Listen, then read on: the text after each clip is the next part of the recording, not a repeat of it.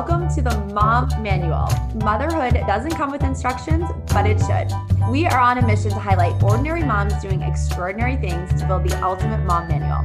Every week, I have the distinct honor of speaking with women about the lessons they've learned and the inspiration that got them to where they are today. Join us for a conversation that will spark creativity, provide actionable tips, and celebrate the ordinary and extraordinary moments of motherhood. The Mom Manual starts now. Hello, everyone. Tara Williams here with the Mom Manual. If you guys are tuning in, I have these super cool new headphones, so I'm getting very professional and fancy on this podcast. But I have another amazing guest for you guys today, Lindsay Massumi. She is a doctor of physical therapy. She specializes in pregnancy, postpartum, and pelvic health with a primary focus on serving the female athlete. So for all those athletes out there or wannabe athletes, or I guess ex-athletes like myself, this is the podcast for you.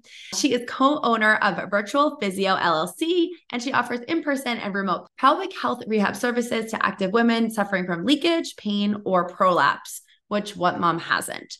Lindsay, welcome to the podcast. Thank you for having me. I'm so excited to be here as a new mom myself. It's, a new experience being in these shoes, but I am excited to share some insight. And sorry if you hear some additional noise here. We do have my new baby joining us. We have a guest speaker. Little Peyton, she is 4 months old. She is so stinking cute, you guys. I know if you're not watching it on YouTube, she is darling, and she's just hanging out at the bottom of the screen. So that's got to be a pretty good baby that she's joining the podcast. I love it. Okay, Lindsay, give us your background. Tell us all the things. How did we get here?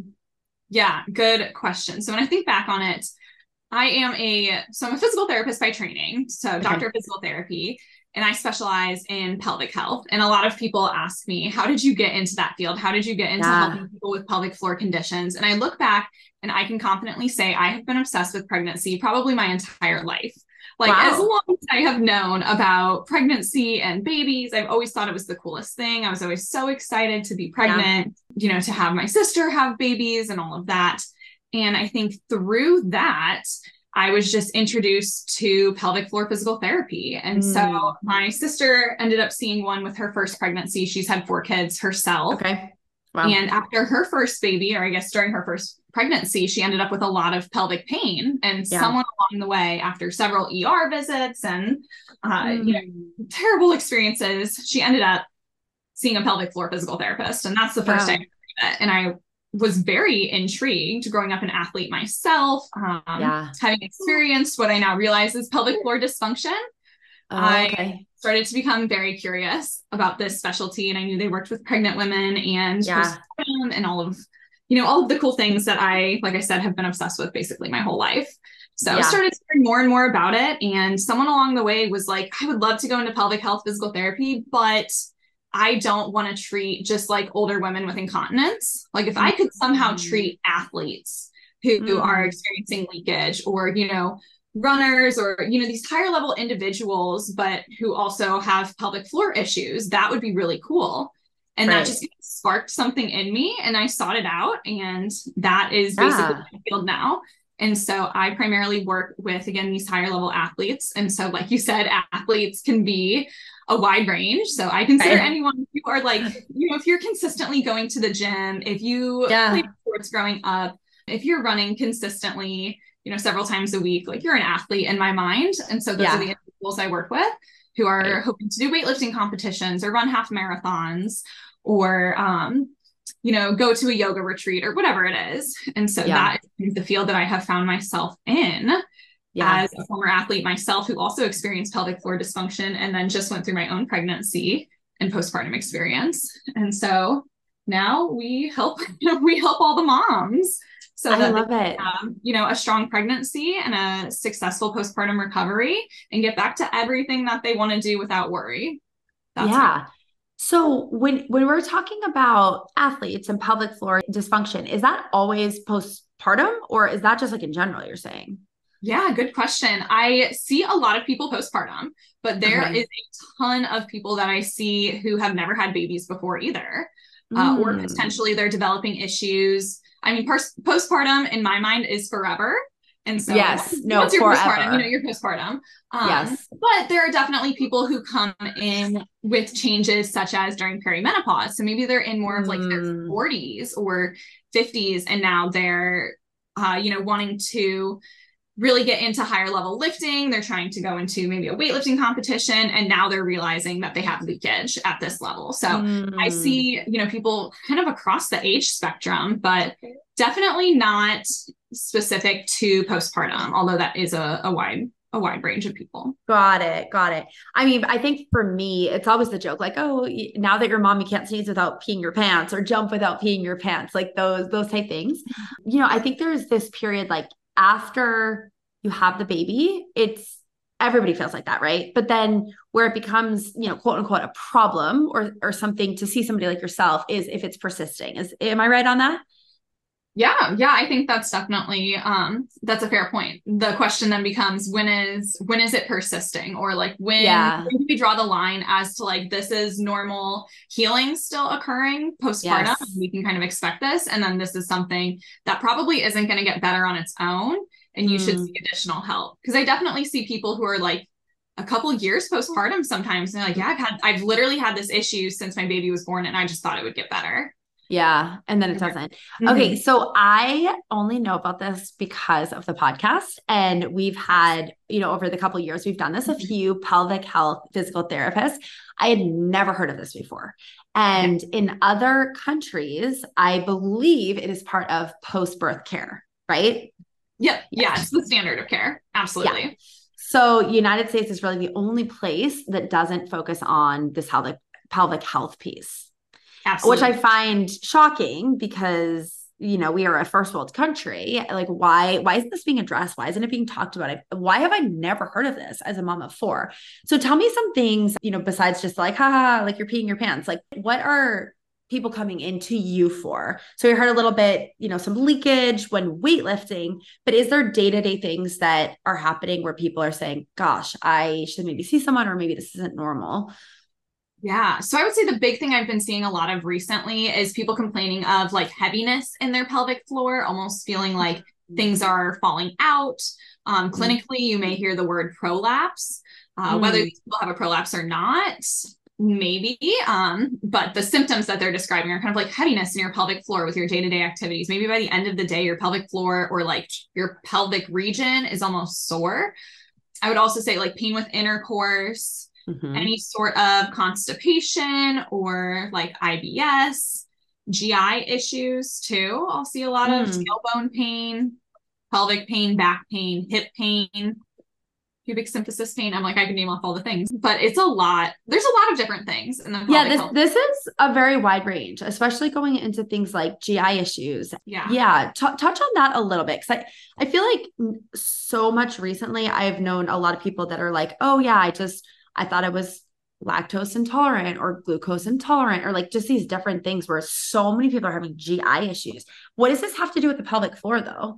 I could go down a rabbit hole. Basically, I mean, everything is connected. So your pelvic floor is basically at the base of your core. Your GI system is going to be in your core system. It's part of it. And so tension in your pelvic floor can actually slow digestion. And there's this whole feedback loop too that occurs. So basically our body needs to be in this rest and digest state.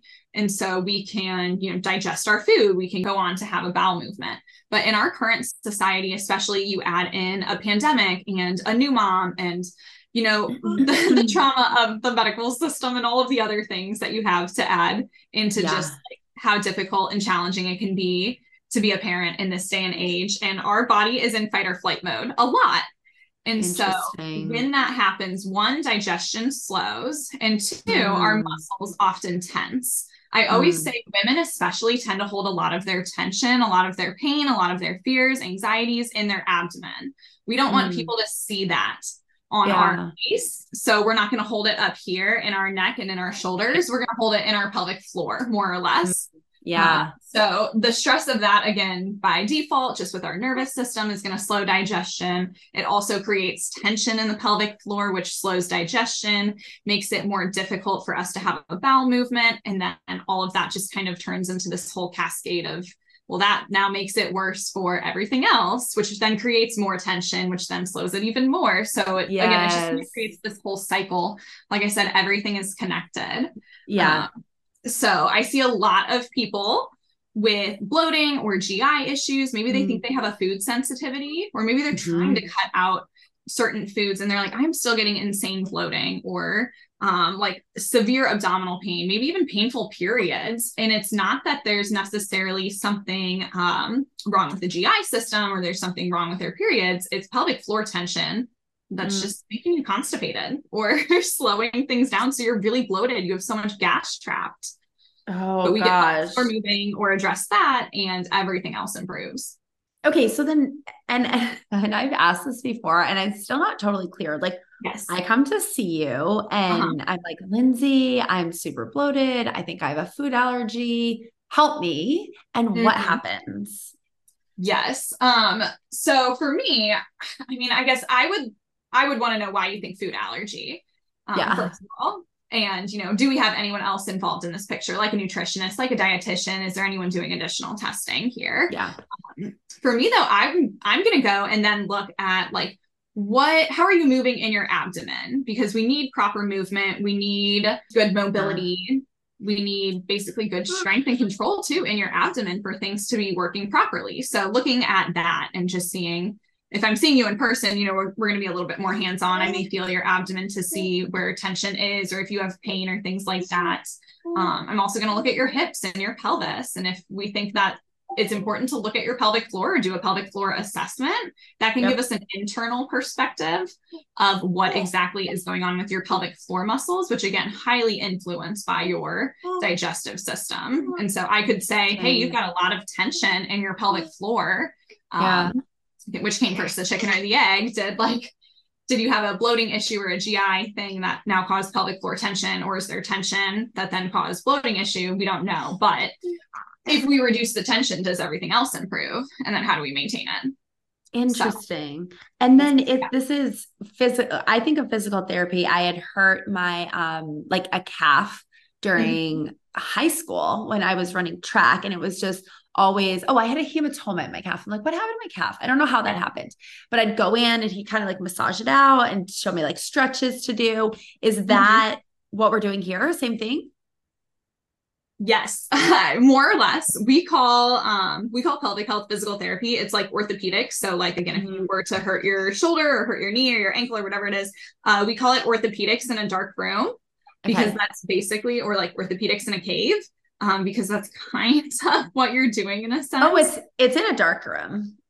No, we mean it more by the pelvic floor. Everything being internal. I know. I guess no one outside the PT world would understand that.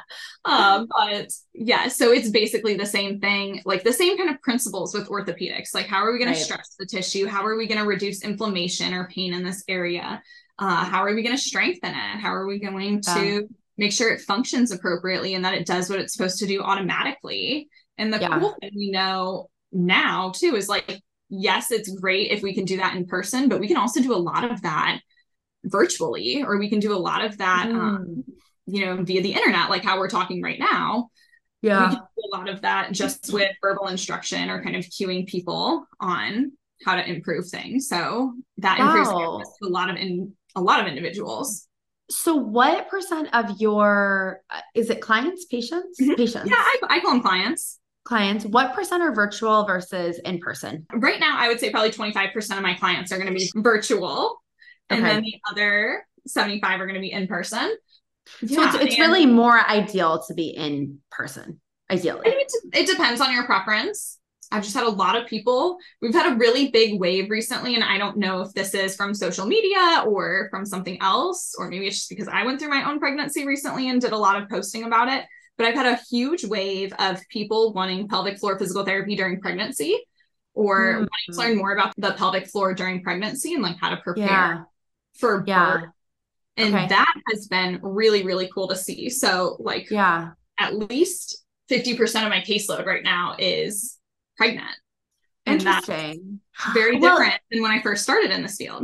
You know, I think it's just becoming something that people are more aware of, right? Like they didn't even know. And that Lindsay had prepared for us a few takeaways today. And that actually leads us really nicely to our first one. So, start early. It's never too early to start meeting with providers and learning about pregnancy, birth, and what to expect postpartum. And, when you think about being a new mom, you're like, okay, of course I'm going to go to, my doctor, and then I'm at an OBGYN, and I'm gonna have somebody deliver the baby. Some people use a doula, which, years ago, that wasn't even a thing. As, certified sleep consultants now are super popular. Everybody wants to meet with somebody. You have night nurses. Like, there's just so much more, I think, because of the internet. When I had my daughter in 2012, I was just like, okay, OBGYN, like, that's it. Like, I thought a doula or anybody else was more for like a home birth or a celebrity. That was my thought. So tell us, Lindsay, how we can prepare, and like being early, what should we be thinking about? Yeah. So I always encourage people, if you are thinking about, sorry, my little pterodactyl of a baby over here. If you are thinking about getting pregnant and you are not currently pregnant and want to just get assessed or figure out if you potentially have any underlying pelvic floor issues prior to going into pregnancy, that can be a really good idea. So if you can start even before pregnancy, that is awesome.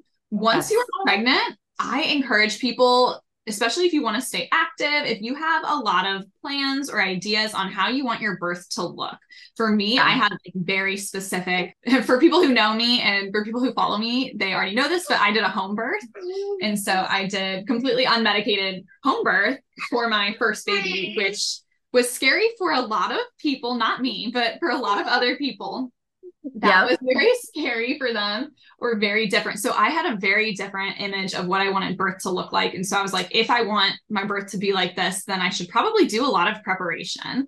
I should probably look into how I'm going to prepare my body, how I'm going to prepare my mind, how I'm going to like make sure I have everything lined up for all the different scenarios, basically.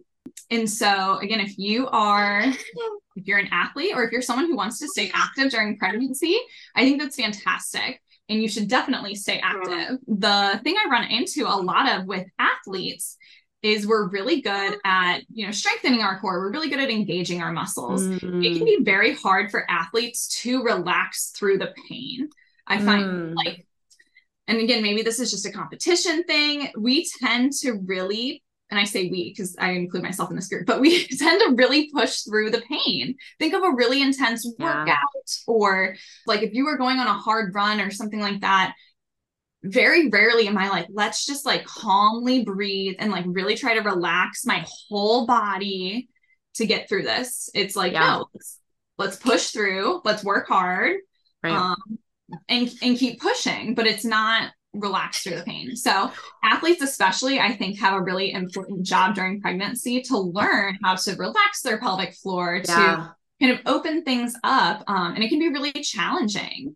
And so again, if you've got this idea of what you want your birth to look like, I highly encourage you to get in touch with your pelvic floor, or get in touch with your body, or again, you have all of the resources lined up, look into the classes. I was very much learn as much as I could, prepare as much as possible for birth. And I know some people are like, let's just go with the flow. Yeah. For them, I could not do that. And I think like you said, the type of birth you were looking to achieve, you can't really just do that, right? Like other people can just roll into the hospital and, there's a medical staff and there's a OBGYN, you hope maybe, but somebody will deliver the baby. If you want to do it at home, that has to be very intentional. Why did you decide to do that? And unmedicated? I guess it has to be unmedicated at home, right? Correct. Yeah. Okay. Correct. So why did you choose that route? Yeah, people ask me that all of the time too. I have no idea when I made that change, but there is something that happened in my time as a pelvic PT, which has been a few years now. Because I remember starting pelvic PT and kind of being like, why would anyone do that? Not give birth in a hospital? Yeah. With an epidural. Like that seems like the easiest, best thing to do is go to a hospital, get the epidural, and like give birth to your baby. And I don't know what happened along the way, but something happened, and it came down to more of like the physiology of it.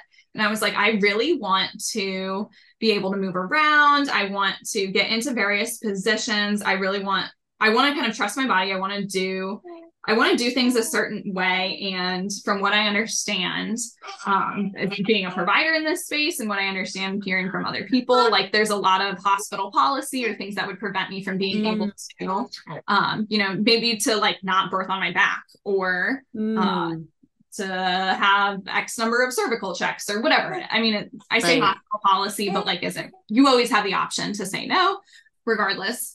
The more I started to think about it, the more I was like, there's a lot of things I'm going to be fighting for in the moment. And I can be a very aggressive person in a state like that. And so I was like, what is going to be best for me? What do I think is going to be better? Where do I feel like I'm going to feel safer? Hospitals make me very, very nervous. I did not like working in a hospital. I do not like visiting people in a hospital. So the thought of giving birth to a baby in a hospital, I was like, oof, I don't know if I could do it. If I have to, I will. Yeah. Well, at a hospital, it's very kind of a regimented, sterile experience. So I can understand, but I will say why I did not. I had a friend who actually, for health insurance reasons, she was like, they had not good health insurance or whatever it is. And she's like, I'm just going to do it at home because it's going to be way less expensive. And she had this whole plan.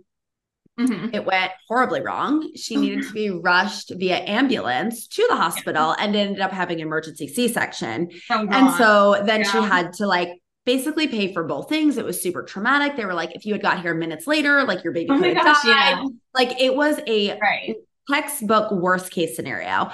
And I had my daughter when I was 25. So I remember thinking like, I don't want to do that. Like, I don't care how much it costs. Like, get me to that hospital and give me the epidural. But there's so many amazing reasons to do that. And I actually believe that, so I had 3 pregnancies within 2.5 years, and I had an epidural all 3 times. And I do think that there is something that affected my back because I had that. So could it have been like the 3 pregnancies? But I did some research on epidurals, and I mean, they're not, if you think about the mechanism, it's numbing your whole body. It's a massive needle. There is chance for infection. Like, there's just a lot of risk with it. Also, it's amazing because you don't feel the pain as deep as you would. But I had some like back issues after that. I actually had to go to physical therapy for quite a while after my 3rd. And I do think it was somewhat from the epidural. And in hindsight, I wish, like one of my children, I went and they were like, you're 8 centimeters dilated. Like you can basically start pushing. And I was like, no, give me the epidural. And they're like, you're just going to slow down the birth. And I was like, no, I want it. Like, I don't care. So that one, I'm like, oh, come on. I was like halfway there. I should have just done it. But yeah, that's really interesting. So do you see any kind of correlation between, doing the epidurals, because that's like a big discussion point, and having any pelvic issues, or like no correlation there? That's a good question. So I definitely don't want to like bias anything in this regard. So I feel like I try not to pay attention to that too much. Right. I will say I do tend to see people push for a little bit longer when having an epidural. This is, again, anecdotal. This is what people are telling me based off of their birth stories. They do tend to have a little bit longer pushing time with an epidural compared to without. And sometimes they will have a longer labor too. Just because if things are progressing really well and you have an epidural, and it kind of like, if you stop moving as much, that can kind of slow baby's descent. But for a lot of other people, like an epidural can be really amazing because it is such good pain relief that it allows people to relax and like really kind of move into their labor and birth.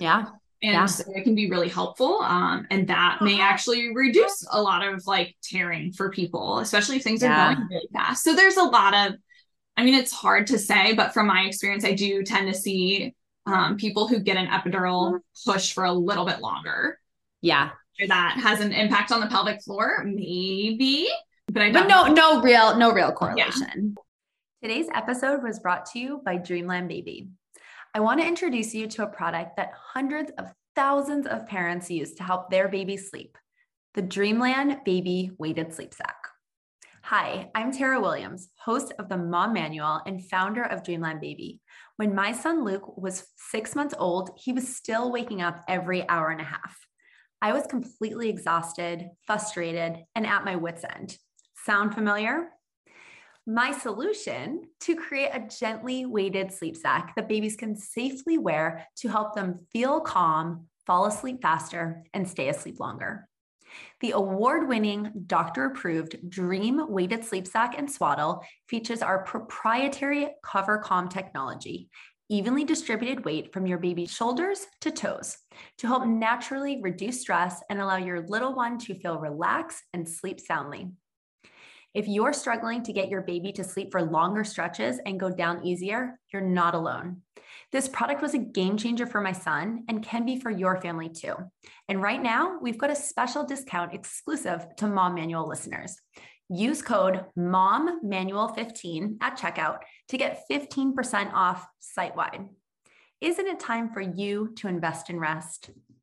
I do feel like there is a correlation with the back pain and epidurals, but that's like a whole, just like theory based. Nobody here, Lindsay's a doctor. I'm a nobody, but that's just my opinion.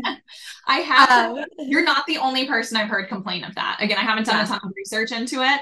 I never want to like discredit people's experiences. Like if you come in and you're like, the epidural caused my pain, like I have to listen to that. At least in my mind. Yeah. Regardless of whether that's true or not. I'm like, that's what she thinks. And so like, let's do it. Yeah. Yeah. Focus on that. Right. So Lindsay, I'm sure through your work, you're hearing tons of stories of women, while you're working together with them and stretching and examining and things and just talking about life. And so, one of your other takeaways is ask for help. Like you are going to need it. Talk to us about that. Yes. I think it is so hard, especially in today's day and age. For a lot of us, we are like working moms, but it's not just like you're a working mom, like you are working a full-time job plus you're being a mom, or it's like we've got these expectations in the postpartum recovery that you're supposed to do all these things. Yeah. And I think you can get so caught up in like, I have to do this all. Right. And it's very hard for a lot of us to ask for help in those instances. And I think it's even harder in those moments when you are super stressed out and sleep deprived and like your body's recovering and maybe you're not eating the best. It is really hard to ask for help in those instances. So I found, at least in my experience, having that help lined up ahead of time, like during pregnancy, we kind of arranged, okay, how are we going to have help lined up in terms of like, who's going to bring us food, or how are we going to have food available to us, or who's going to come over and just help with the baby during the day, who's going to take late night feeds, so that I can actually get some rest. So having that set up ahead of time, I think really helps people out.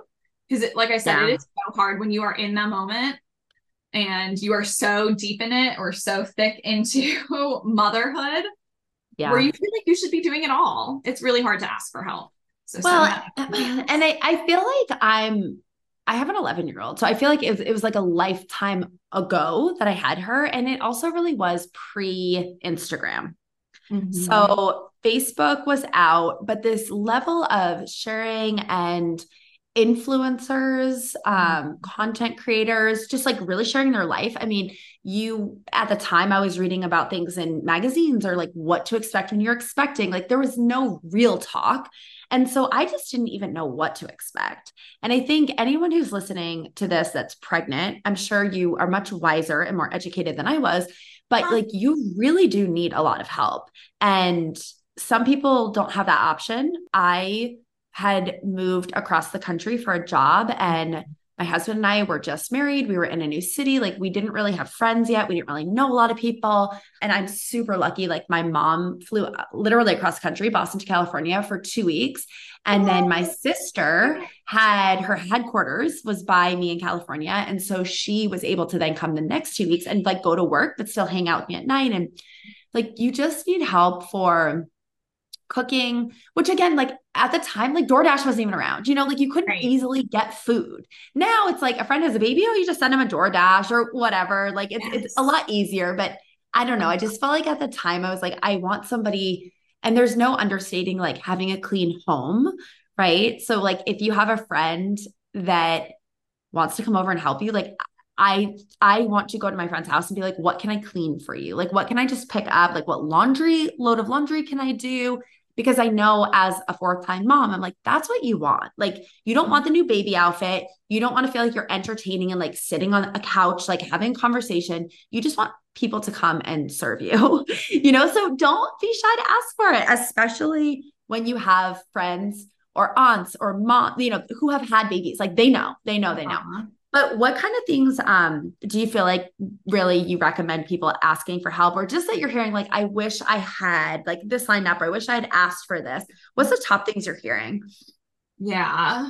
Let me talk first on like what I did that I found really helpul, and then I'll talk maybe what I wish I would have done. Yes. No, use yourself as an experience. I love that. That's the best. Yeah.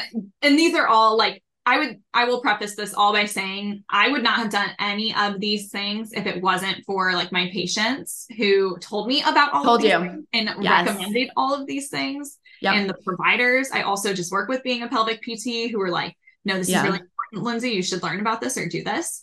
So things that we did just to kind of prepare and make sure we had like help and basically had arranged beforehand or immediately set up, postpartum. So we definitely had lactation support on basically on call. So we met with her, we did a whole breastfeeding class, knowing that I wanted to breastfeed before baby was born, and then met with her postpartum to do a feed to make sure everything was working okay, and then have still had her. I just used her a week ago or 2 weeks ago when I had a clogged duct.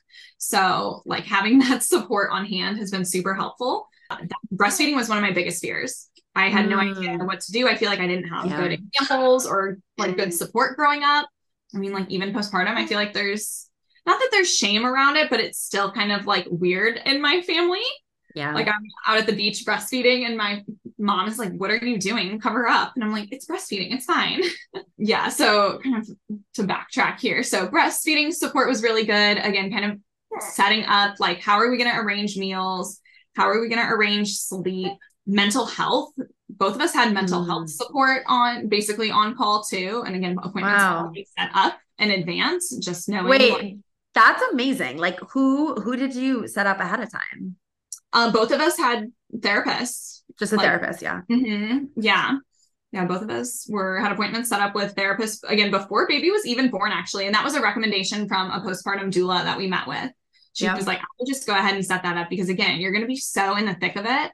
Like and not have time to like search and like look for a therapist. Like exactly. Who does it take my insurance or is it out of pocket? Like, it's just, our last podcast, we had somebody on who specialized in post-birth mental health. Like that's her specialty. Yeah. And I said, I've never even heard such a thing. And she's like, oh, it's like an extra level of the degree. And it's like, oh my gosh, I love that. And then you said arrange meals and arrange sleep. Like talk on those really quick. What does that mean? What does that mean? Yes. So yeah, I thought I was going to go into labor way after my due date. And so I had all these plans to basically make all of these freezer meals before I went into labor, and then went into labor earlier than expected. So I didn't have that, but we had arranged, like one of the things we had put on our registry was a meal fund. And so I love that. Actually contributed to that. So we did have like lots of gift cards and lots of things set up in terms of like, okay, here's funds for us to get things from DoorDash. And this is like at your baby shower. Yep. I love that. That's such a good one. Yeah. Baby shower meal fund, you guys. That's the best. Yeah. So we had that on our registry, and I put all of our services on there too, like meeting with the lactation consultant and postpartum doula and like massage therapy and sleep consultant. And my husband thought I was crazy.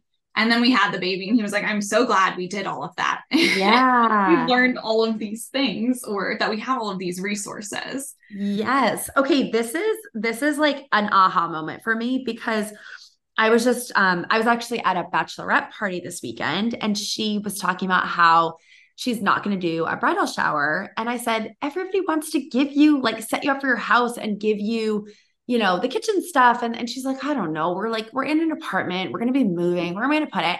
And I said to her, I still have like all of my glasses, my dishware, my, like everything, my vacuum from when I got married 12 years ago. Like that is what, and you have aunts and cousins and like bosses who you haven't talked to in 2 years, but like include them all. Like they want to send you something, and it doesn't have to be expensive. Like some people just want to say, here's a $25 gift card. Like I'm thinking of you, like I'm recognizing this milestone in your life.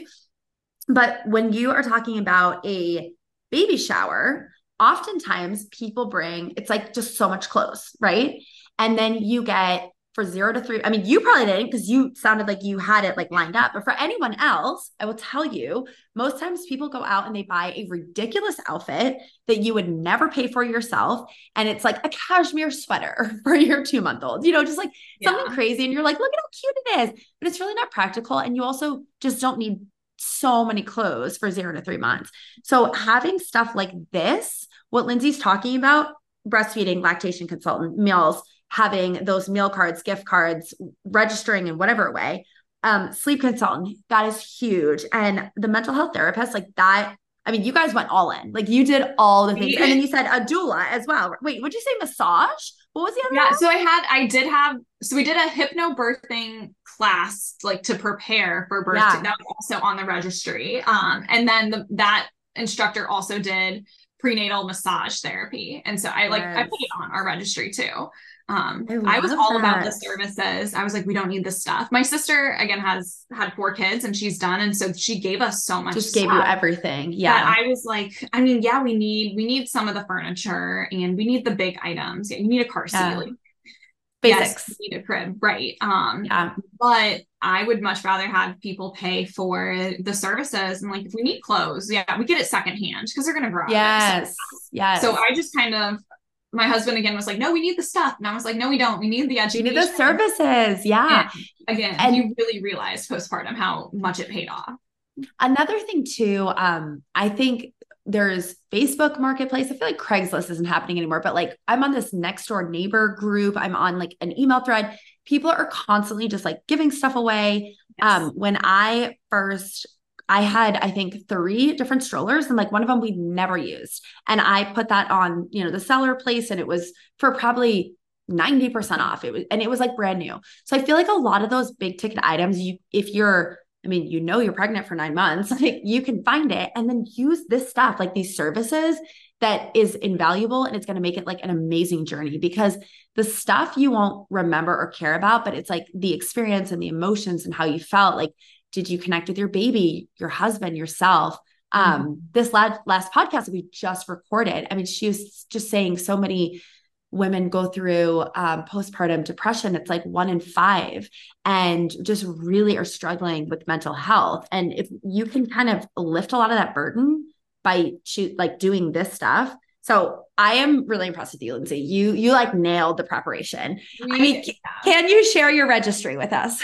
Can we put that in the show notes? Yes, absolutely.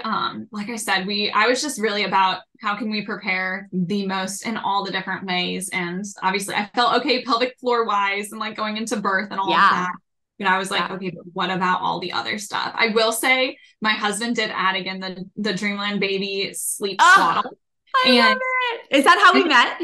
Yes. Yeah. Okay. I love it. One day it showed up. Yeah.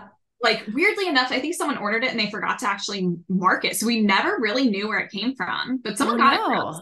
And it just showed up. And I was like, this is ridiculous. I can't believe you put this on your registry. And it is like one of the most items gosh. We started day 3, I think, or day 4 of her life. And she's used it every night since. And we have several at this point that she just cycles through. But that is definitely, if you're going to add the stuff, add that one. I tell everyone. Oh my gosh, I love it. I mean, I don't talk about the business a ton on this podcast, but I am the founder and CEO of Dreamland Baby. And I made it for my son. And he was waking up every hour and a half at 6 months old. The first night he wore it, he slept for 12 hours. Like it was insane. And within a week, I was like back to my life. Now, obviously a 3-day-old is not sleeping 12 hours, but it's just that like extra little bit of, like calm and comfort. And then when you can put your baby, which this is like what textbook 101 of sleep consultants, when you can put your baby in their crib awake and then let them fall asleep, when they wake up in the middle of the night, they will have the ability and the skill set to settle them back to sleep. If you are rocking your baby, if you are nursing your baby to sleep, when they wake up in the middle of the night, they want to be rocked, they want to be nursed, they want to be held in the way you held them. So I love that product is one that you can just like put your baby in their crib. And it's, I had one of our sleep consultants say, it's kind of like therapy. Like you need a medication plus you need the therapy. Like, it's like that with sleep training. Like, you need to do the sleep training, and then the sleep sack is like the medication. And it's like, oh, you know, 1-2 punch. So I love that. And you guys, I did not tell her to plug that, by the way. No, no, not at all. No, that sounded sarcastic, but not at all. No, we really do. We love it. But we did take a workshop from a sleep consultant, and she was all about swaddles and transitioning out of like swaddles to 1 arm to 2 arm, and like how to make sleep work. And so again, we just took her knowledge, like everything basically that she taught us about wake windows and sleep, and like basically what you were saying, how to get baby to go down to sleep kind of independently. And we started that right from the beginning. And again, that the sleep swaddle or the sleep sack has been part of our routine the entire time. So now she knows. She knows. She sees it. The crib, you turn on the sound machine. She lays down. She puts her arms in and she cries. Oh, I love it. She gets a little sad for like 10 seconds, and then she's really happy, and she knows that it's time to go to bed. And I mean, she goes to bed so easy. And again, sleep was another really big one that I was so worried about, because I think people scare you or they freak you out about what to expect and what can happen. Right. And like, sleep well now, you're never going to sleep again. And it's just not true. Like, you can teach your baby to sleep. There's a reason sleep consultants have become so incredibly popular, and probably like, you know, somebody at this point who's a sleep consultant, like they're just popping up all over, because it's like, somebody compared it to me by saying, when you are feeding a baby for the first time, like solids, you take the spoon, you put it in their mouth, and they'll do this like face, and they spit it out. And it's like, they don't know how to put their tongue down and swallow. Like, they have to actually learn. It's not like, babies innately don't know how to eat. And they also innately don't know how to sleep. So it is a skill that you can teach your baby, even like you said, as early as, 3 days, 4 days, 5 days. You can start, like, you're not going to be sleep training that early, but you can start laying the foundation. So when they get to be, I think 12 weeks is when they say, babies can kind of like comprehend that. And they're not just like up all day and all night at that point. You can really, the base is like there, and you're ready to go. So I love that on the sleep. And that really transitions to the last takeaway, which is just talking about your postpartum period. Like, I think we really went into this, working with your partner, your family, to develop a plan A, B, and C for what life's going to look like.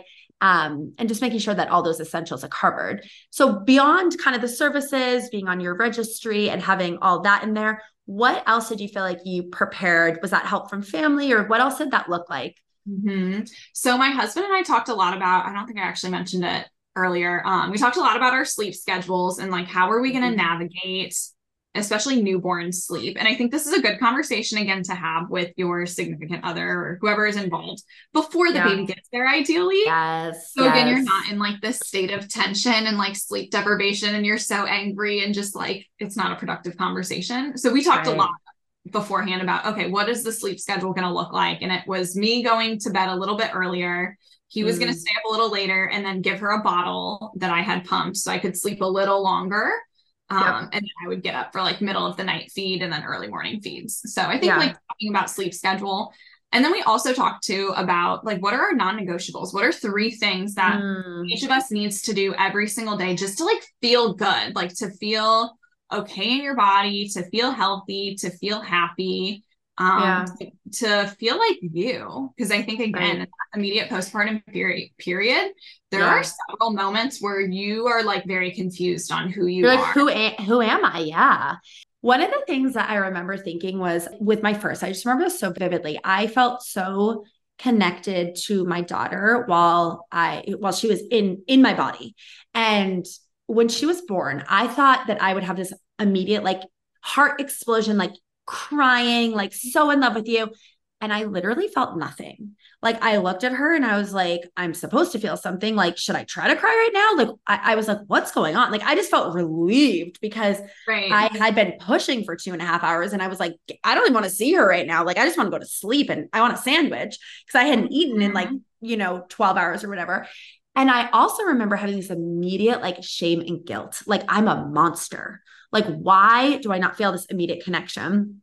And it helps with like skin to skin, and like breastfeeding is super helpful. But I think for anybody who's listening, who's either just had a baby or you're pregnant, like after you have the baby, it's almost like you have this, this thing you're looking forward to for 9 months. And then I almost remember like going home from the hospital and feeling like a disappointment in a way, right? Mm-hmm. Like it's almost like you were preparing for this like vacation and then the vacation was over, right? And it was kind of like, oh, like maybe it wasn't as what I thought it was, or it was just this really kind of odd like mix of emotions. And again, like feeling that guilt that I wasn't like so happy because she was healthy and she was here. And, you know, and I again looked at her for probably, I would say at least a week or two and really didn't feel anything. And then the like love grew and the bonding grew after I like knew I was keeping her alive, right? Like feeding and showering and like dressing her up and you know, whatever. But it wasn't immediate. And it made me really have this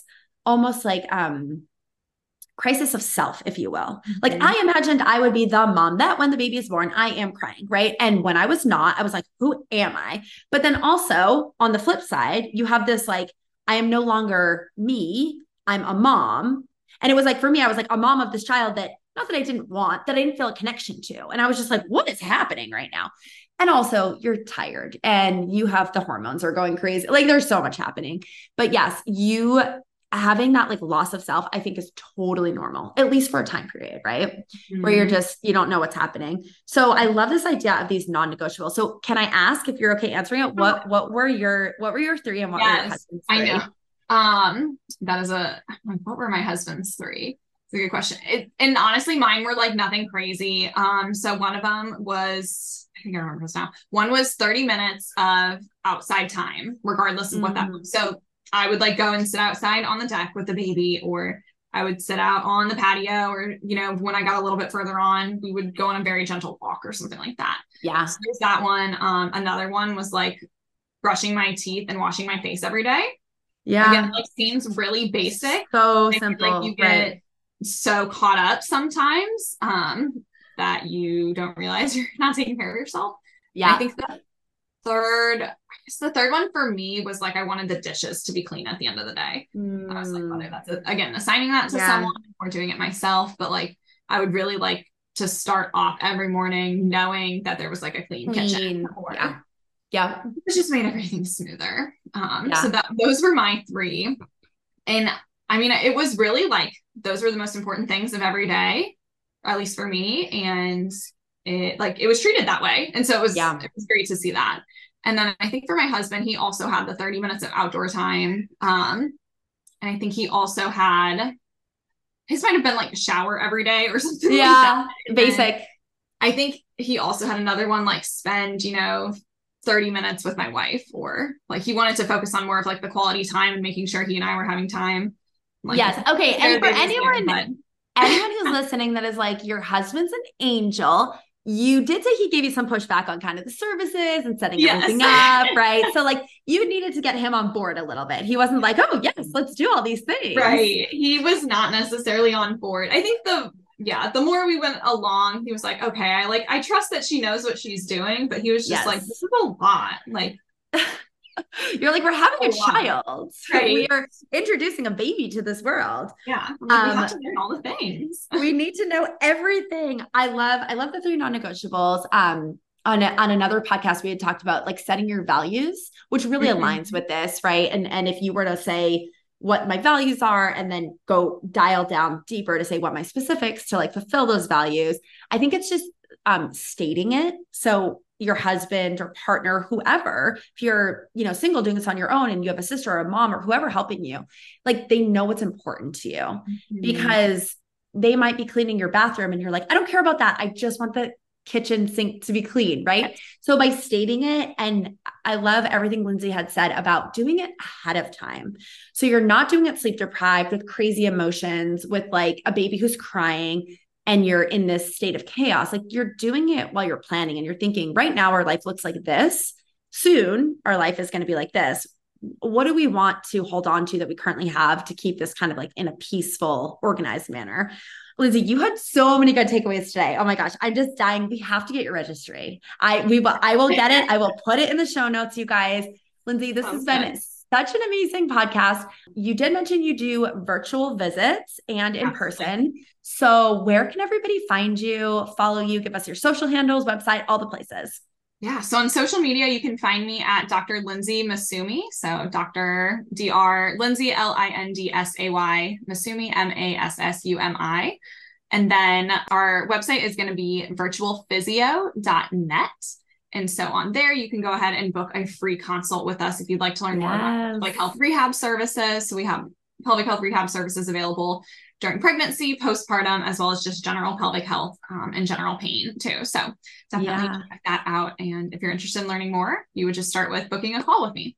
Yes. And I love you guys that you can do one, a free call with Lindsay. Two, she's super cool and easy to talk to, as you heard in this podcast. I've interviewed a few other pelvic health specialists where I then got inspired, but they didn't do virtual. And when I went to look in my area, I didn't have anybody local. So I just kind of gave up on finding it. But now we have a resource for anybody who's listening. Lindsay does virtual. It's amazing. Yes. So thank you so much for joining us today and imparting all your wisdom. Have a great day.